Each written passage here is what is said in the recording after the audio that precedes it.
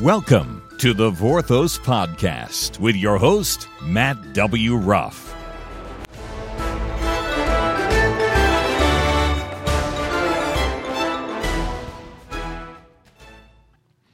Thank you, Bob. And welcome to the Vorthos Podcast, number 10. Today we start a series on the core doctrines of Christianity.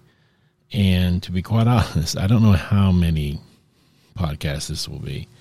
I haven't planned it all out, to be quite honest. I haven't gone that far.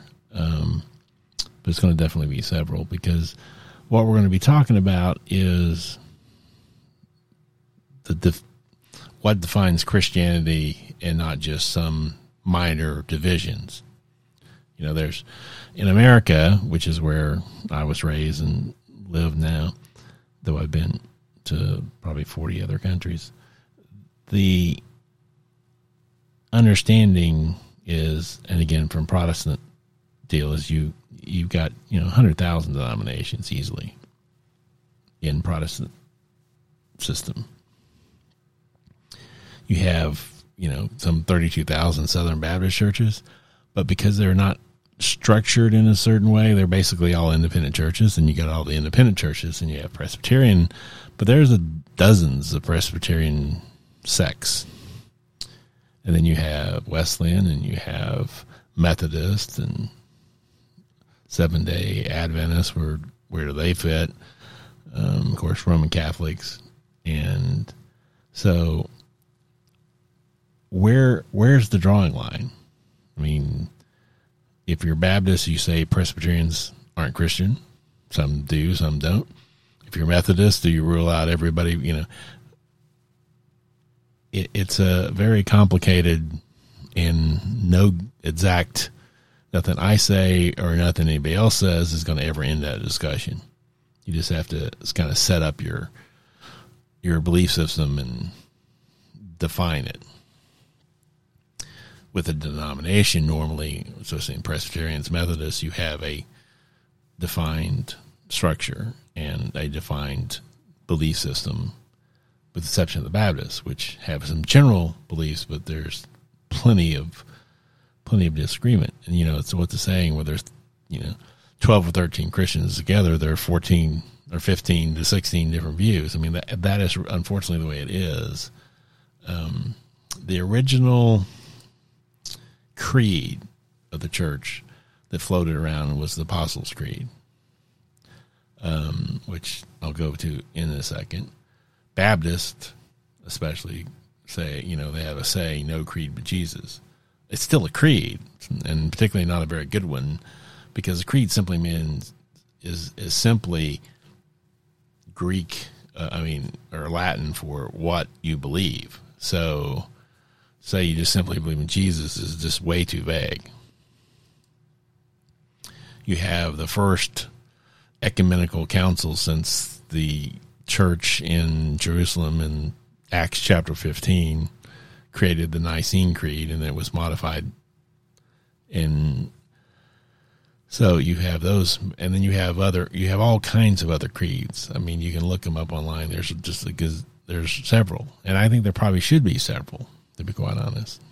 I'm in the current producing my own, to be quite honest. So the Apostles' Creed goes like this, and it's a personal statement of faith. It says, I believe in God, and I don't necessarily, before we start, there's one line in here that I have issues with, and I'll discuss that briefly. It's not a deal breaker. It says, I believe in God the Father Almighty, maker of heaven and earth, and in Jesus Christ, his only begotten Son, our Lord. He was conceived by the Holy Ghost and born of the Virgin Mary. He suffered under Pontius Pilate, was crucified, died, and buried. He descended into Hades, the part I disagree with. On the third day he arose again from the dead, ascended into heaven, and sits at the right hand of God the Father Almighty. From hence he will come to judge the living and the dead. I believe in the Holy Ghost, the Holy small c Catholic Church, which could easily just say the Holy Universal Church, the communion of saints, the forgiveness of sins, the resurrection of the body, and life everlasting. Amen. So that's the Apostles' Creed. as it's been translated. The Nicene Creed is a little bit longer, and more in better, but still not, to me, good enough, but we'll get there. The Nicene Creed goes like this: we believe, which is key, it was a creed from all the bishops attending this huge church council called by Constantine, the first Roman emperor, to allow Christianity and then basically promote Christianity. So it was a huge change from being persecuted and being killed to now being almost the official religion, which it became in the future. So it says, we believe in one God, the Father Almighty, the maker of heaven and earth, of things visible and invisible, and in one Lord Jesus Christ, the Son of God, the begotten of the Father, of God the Father, the only begotten, that is of the essence of the Father, God of God, light of light, true God of true God, begotten, not made, of the very same nature of the Father, by whom all things came into being in the heavens and on earth, visible and invisible, who for us humanity and for our salvation came down from heaven, was incarnate and made human, was born perfectly by the Virgin Mary, by the Holy Spirit, by whom he took body, soul, and mind, and everything that is man truly. He suffered, was crucified, buried, rose again on the third day, ascended into heaven with the same body, and sat at the right hand of the Father. He is to come at the same body and with the glory of the Father to judge the living and the dead. Of his kingdom there is no end. We believe in the Holy Spirit, in the uncreated and the perfect, who spoke through the laws, prophets, and gospels, who came down upon the Jordan, preached through the apostles, and lives in the saints. We believe also in the one universal apostolic and holy church, in one baptism and repentance for the remission and forgiveness of sins, and in the resurrection of the dead, in the everlasting judgment of the souls and bodies, and in the kingdom of heaven, and in the everlasting life. Sorry, I'm not the best reader in the world out loud. The Nicene, which was dealing with this problem of a heresy that had developed, that Jesus was this great man, but he really wasn't God. That's why there was all this stuff in that second stanza about Lord Jesus Christ, the Son of God, the begotten of the Father, God the Father, the only begotten, that is of the same essence of the Father. They were trying to fully define the Trinity. Okay? Father, Son, Holy Spirit, all the same thing. It's back to the analogy of water. It's the best one I have, of where it can be steam, it can be water, it can be ice, three separate things, but it's still just water. Okay, so it's God the Father, God the Son, God the Holy Spirit. Now, as I said, the Latin word, which is what Catholics who start taking over the church in just after the councils get started, and I'll explain that in a little bit. The word creed comes from that word meaning I believe. The creeds and confessions function as statements of faith for what Christians have historically believed. Now, you might go, well, why do I need all that stuff? We have the Bible. True, but the Bible is, this huge, 66 book that contains all kinds of things, some of which can be minor. Not everything in Scripture, everything is equally important, but it's not of equal importance. Okay. You go back to the Chronicles, so-and-so begot so-and-so, and they had so many kids and sheep and whatever else. It's not near as important as the Ten Commandments or Jesus' last words. Okay, just that's true. That should be a universal truth. That's true in your own life. Not everything you do is as equally important as the other things you do. Okay? Every commitment or whatever is not always the same. hopefully your commitment to your spouse in marriage is much higher than your commitment to, if you have time to attend this so-and-so meeting, okay? So, why these statements? And understand at the history, we're going back to just after the death of Christ. Why do we have this? Okay, so you had the followers of Jesus, about 120. You have Pentecost happen. You have Peter's sermon to the Jewish, mainly entire Jewish population, and the church grows hugely from 120 to 3,000 to 5,000. Just bam. Now, we're talking about a society, roughly 2,000 years ago. They do not have back then the ability to read and write. Illiteracy is something that we don't deal with so much, especially in America, but everybody can read somewhat, write somewhat, and talk, okay, and generally in English. That's not true back in this time. In fact, it's estimated that, in a city where where they're more driven that way and they have to, literacy rate would go up. In the rural area, it would be extremely low. But on an average across all of the world at the time, a literacy rate of 5% would be a high. So they had to do things verbally. That's why the Apostles' Creed, this is the basic understanding of faith. Now, the apostles, some of which probably couldn't read or write, okay, but you had some that obviously could, and then you had scribes or people that were followers of theirs who wrote down what they were saying, okay? That's just dictated it. So, and that's and the content in which it was given. And then you move through the process. The church grows over Europe and Northern Africa and Asia. And then you have finally Constantine unifies the Roman Empire and approves of Christianity, eventually converts to Christianity. And so you had that huge change. Now, I personally believe today we need larger creeds, and I'm not uncommon with that.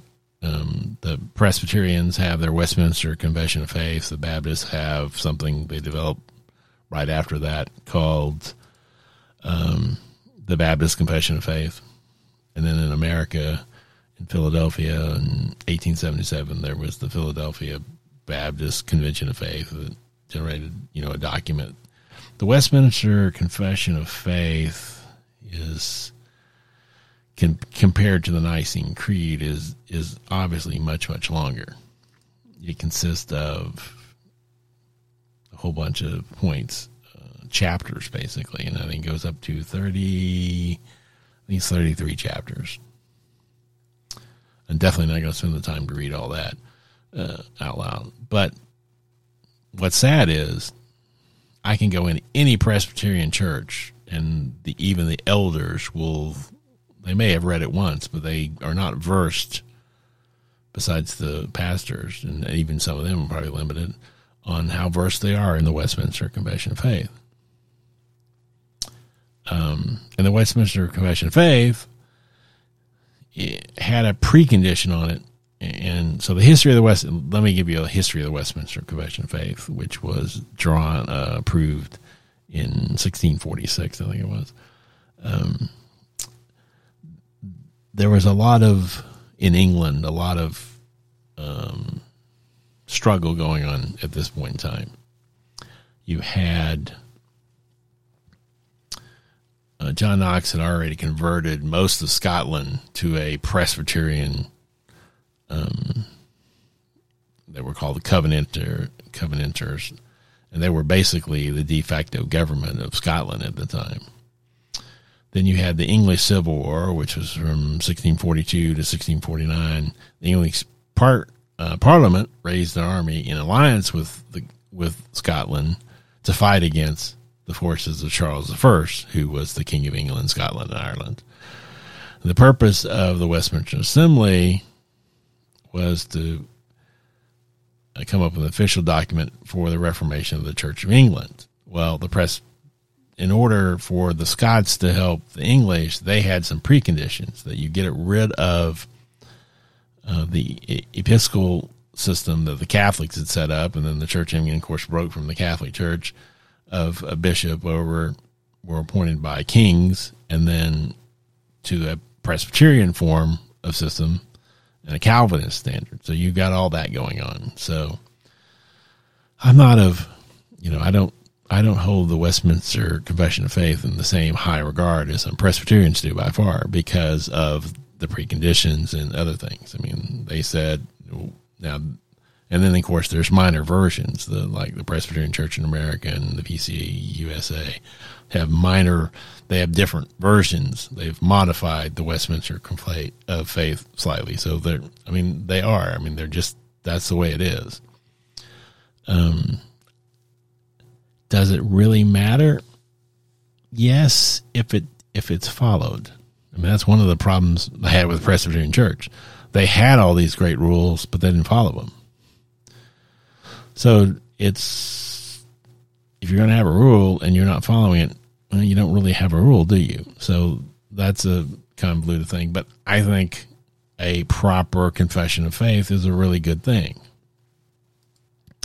Now, why is it important, you might say? Why can't I because the Bible speaks of so much stuff, it's got to be condensed.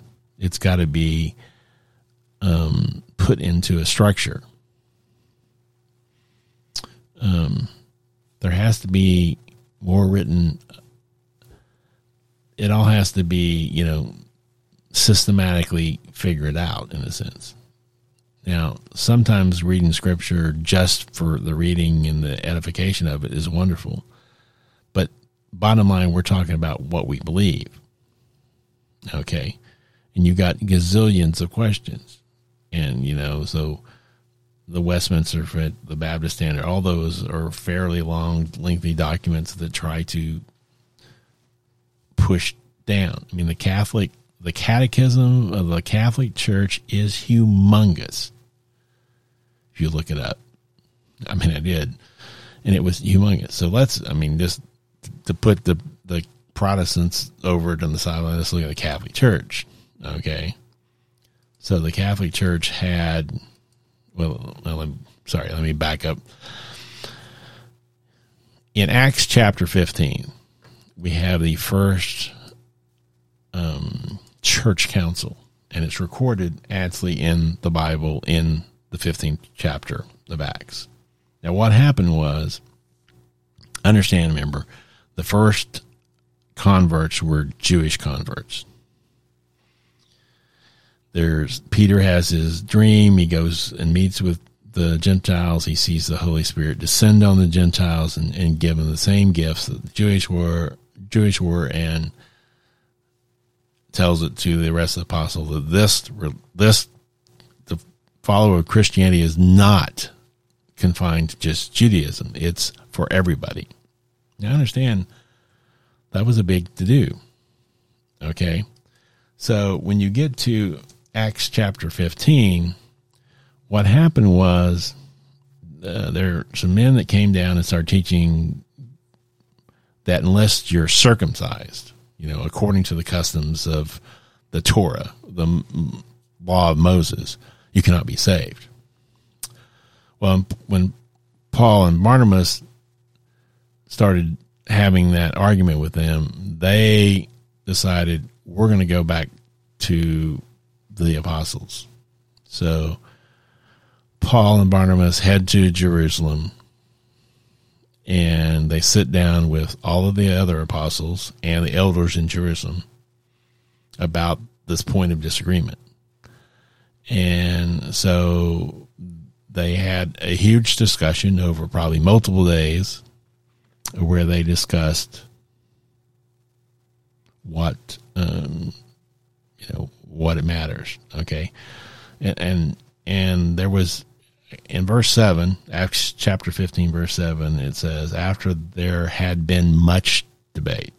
Now, we don't know what much debate, we can only assume, but I expect it went on for a few days. Peter stood up and said, brothers, you know what, that some time ago God chose me to preach to the Gentiles so that they would hear the message of the gospel and believe. And God, who knows the hearts, has testified to them by giving them the Holy Spirit, just as they did to us. Meaning, God gave the Holy Spirit to the Gentiles just like He'd given it to Peter and the rest of the apostles at Pentecost. Okay?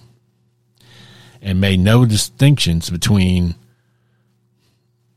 the Jews and the Gentiles, which to a Jewish person is humongous. Okay? That's just a huge change. Okay? And so that's the discussion. Do you have to conform to Judaism and then become Christianity, or can you just come straight into Christianity? And after Peter got speaking, the whole group kept quiet. They listened. Barnabas and Paul explained all the miraculous signs and wonders God was doing among the Gentiles. And after they stopped speaking, James, the brother of Jesus, is acting like he's the guy in charge. I'm just reading you what it says. It says, brothers, and I'm reading now in the end of verse 13. James replies, brothers, listen to me. Simon, i.e. Peter, has explained how God first concerned himself to select from among the Gentiles a people for his name. The word of the prophets agree. And he quotes some scripture that I don't have the exact where it's coming from. It says, after this, I will return. I will build the fallen tent of David. I will rebuild it in ruins and restore it, so that the rest of humanity may seek the Lord, namely all the Gentiles. I have called to be my own, says the Lord, who made these things known from long ago. So there's this discussion about, do we bring in? Therefore, I conclude, this is again James speaking, therefore I conclude that we should not cause extra difficulty for those among the Gentiles who are turning to God, for that we should write them a letter telling them to abstain from the things defiled by idols, from sexual immorality, and from what has been slaughtered, and from blood. Now, those are four really unique things that we'll talk about in a minute. For Moses has had those who proclaim him in every town from the ancient time, because he is read in the synagogue, in the synagogues every day. The scriptures are read in synagogues since the Mosaic law was established. So the whole church decided to send this letter. And it says, the letter, which starts in verse 23, says, from the apostles and elders, your brothers, to the Gentile brothers and sisters in the Antioch, Syria, greetings. Since we have heard that some have gone out from among us with no orders from us, and having confessed things upsetting to your minds by what they said, we have unanimously decided to choose men to send to you, along with our dear friends, Barnabas and Paul, who the ones that brought it to the church, to Jerusalem. Therefore, we're sending these people back to you, for it seems best to the Holy Spirit in us not to place any greater burden on you than is necessary with these rules, that you abstain from meat that has been sacrificed to idols, and from blood, and from what has been strangled, and from sexual immorality. If you keep yourselves from doing these things, you will do well. Farewell. And then, so these groups, again, in Paris, go out back to the Galatian churches and to the mainly Gentile churches and say, no, you're welcome as is, come in and just don't do these things. And it was more than just those things, but those 4 things were the things that really upset the Jews. So that was kind of the first council. It's called, if you read most Bibles, they'll have above chapter 15, they'll say it's the Jerusalem Council. It was the first church council. We have record of church councils in the 100s, 200s, but the big church council was called in Nicaea over this heresy was when Constantine allowed and set up a legalized Christian system. And, you know, from his perspective, he wanted a church that was all on the same page. He wanted, that's what the reason the council was allowed. He had set up and put his faith in Christianity to unify all his dominion, the entire Roman Empire. And he wanted them all on the same page. Okay. You need to obey A, B, C, D, E, F, G, H, down the list. Now,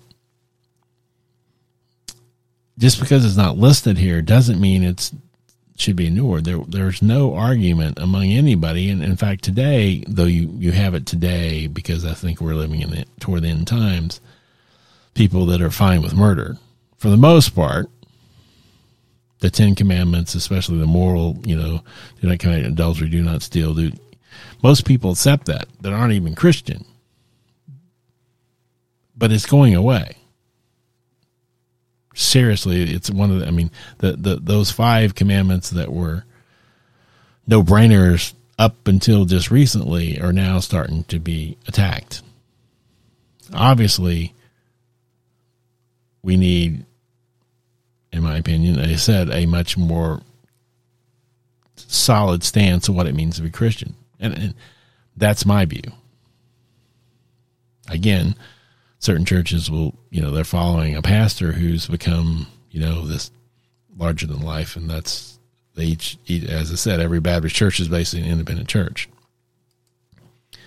So, yes, I believe we should have a larger creed than the Apostles' Creed or the Nicene Creed, because we don't have the same circumstances. We have to define what is Christian and what isn't Christian, because certain things you can disagree with. Excuse me. Certain things you can disagree with, but certain things you can't disagree with and be in the same club. So, I think we have to sit down and develop a much more extensive creed today. Now, my little following probably isn't going to amount to a huge deal, but that's what we're going to try to do in these next several months, is develop our own creed. And the reason is, I think we've come to that point where we have to be really specific about what it means to be Christian. Because right now we have major divisions that I just don't see that can coexist. Some of them are based on politics, unfortunately, which is sad. But some of them are based on much bigger things than that. Progressives, i.e. in progressive Christians, are denying everything about. They don't believe the scriptures are inspired. They don't believe, they sometimes don't even accept God as God. They just kind of accept him as well. Let's go back to creation. We believe God created the heavens and the earth. How many people actually believe that today? There's a huge camp who believes in, evolution. And then you have the people that try to, I call them the party of Laodicea. In Revelations, there's the 7 churches, and those to me are symbolic churches today. They were actual churches back in the time. But Laodicea, you're lukewarm. You're neither hot nor cold, so I spew you out of my mouth. Technically, the word instead of spew is vomit them out of their mouth. And that's a very forceful thing that's going on there. So we have, and there's a book that just recently came out that talks about, it's a different gospel, basically. In fact, the book is called Another Gospel. So you have Protestant beliefs, and then you have this new, whatever you want to call it, belief system that talks like Christian. You got these, you got them, as I said, you got every people all over the book. And so I'm going to try to find a much tighter creed that says this is Christianity today. And that's what we're going to be doing for the next weeks. And I'm going to stop here because this is a convenient stopping ground. But we will start talking about, the Westminster Confession had like 32 chapters. So, but we can do more than one chapter a day because they're not like chapters in a book that are, 20 pages. They're more like a page. Okay. So, and that's where we're going to end today, I guess. Thank you very much. Have a wonderful time and see you next Monday.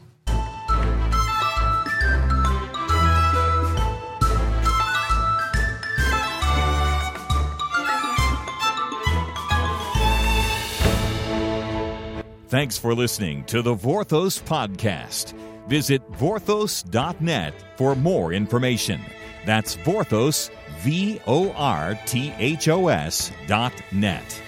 You may follow @Vorthos on Twitter.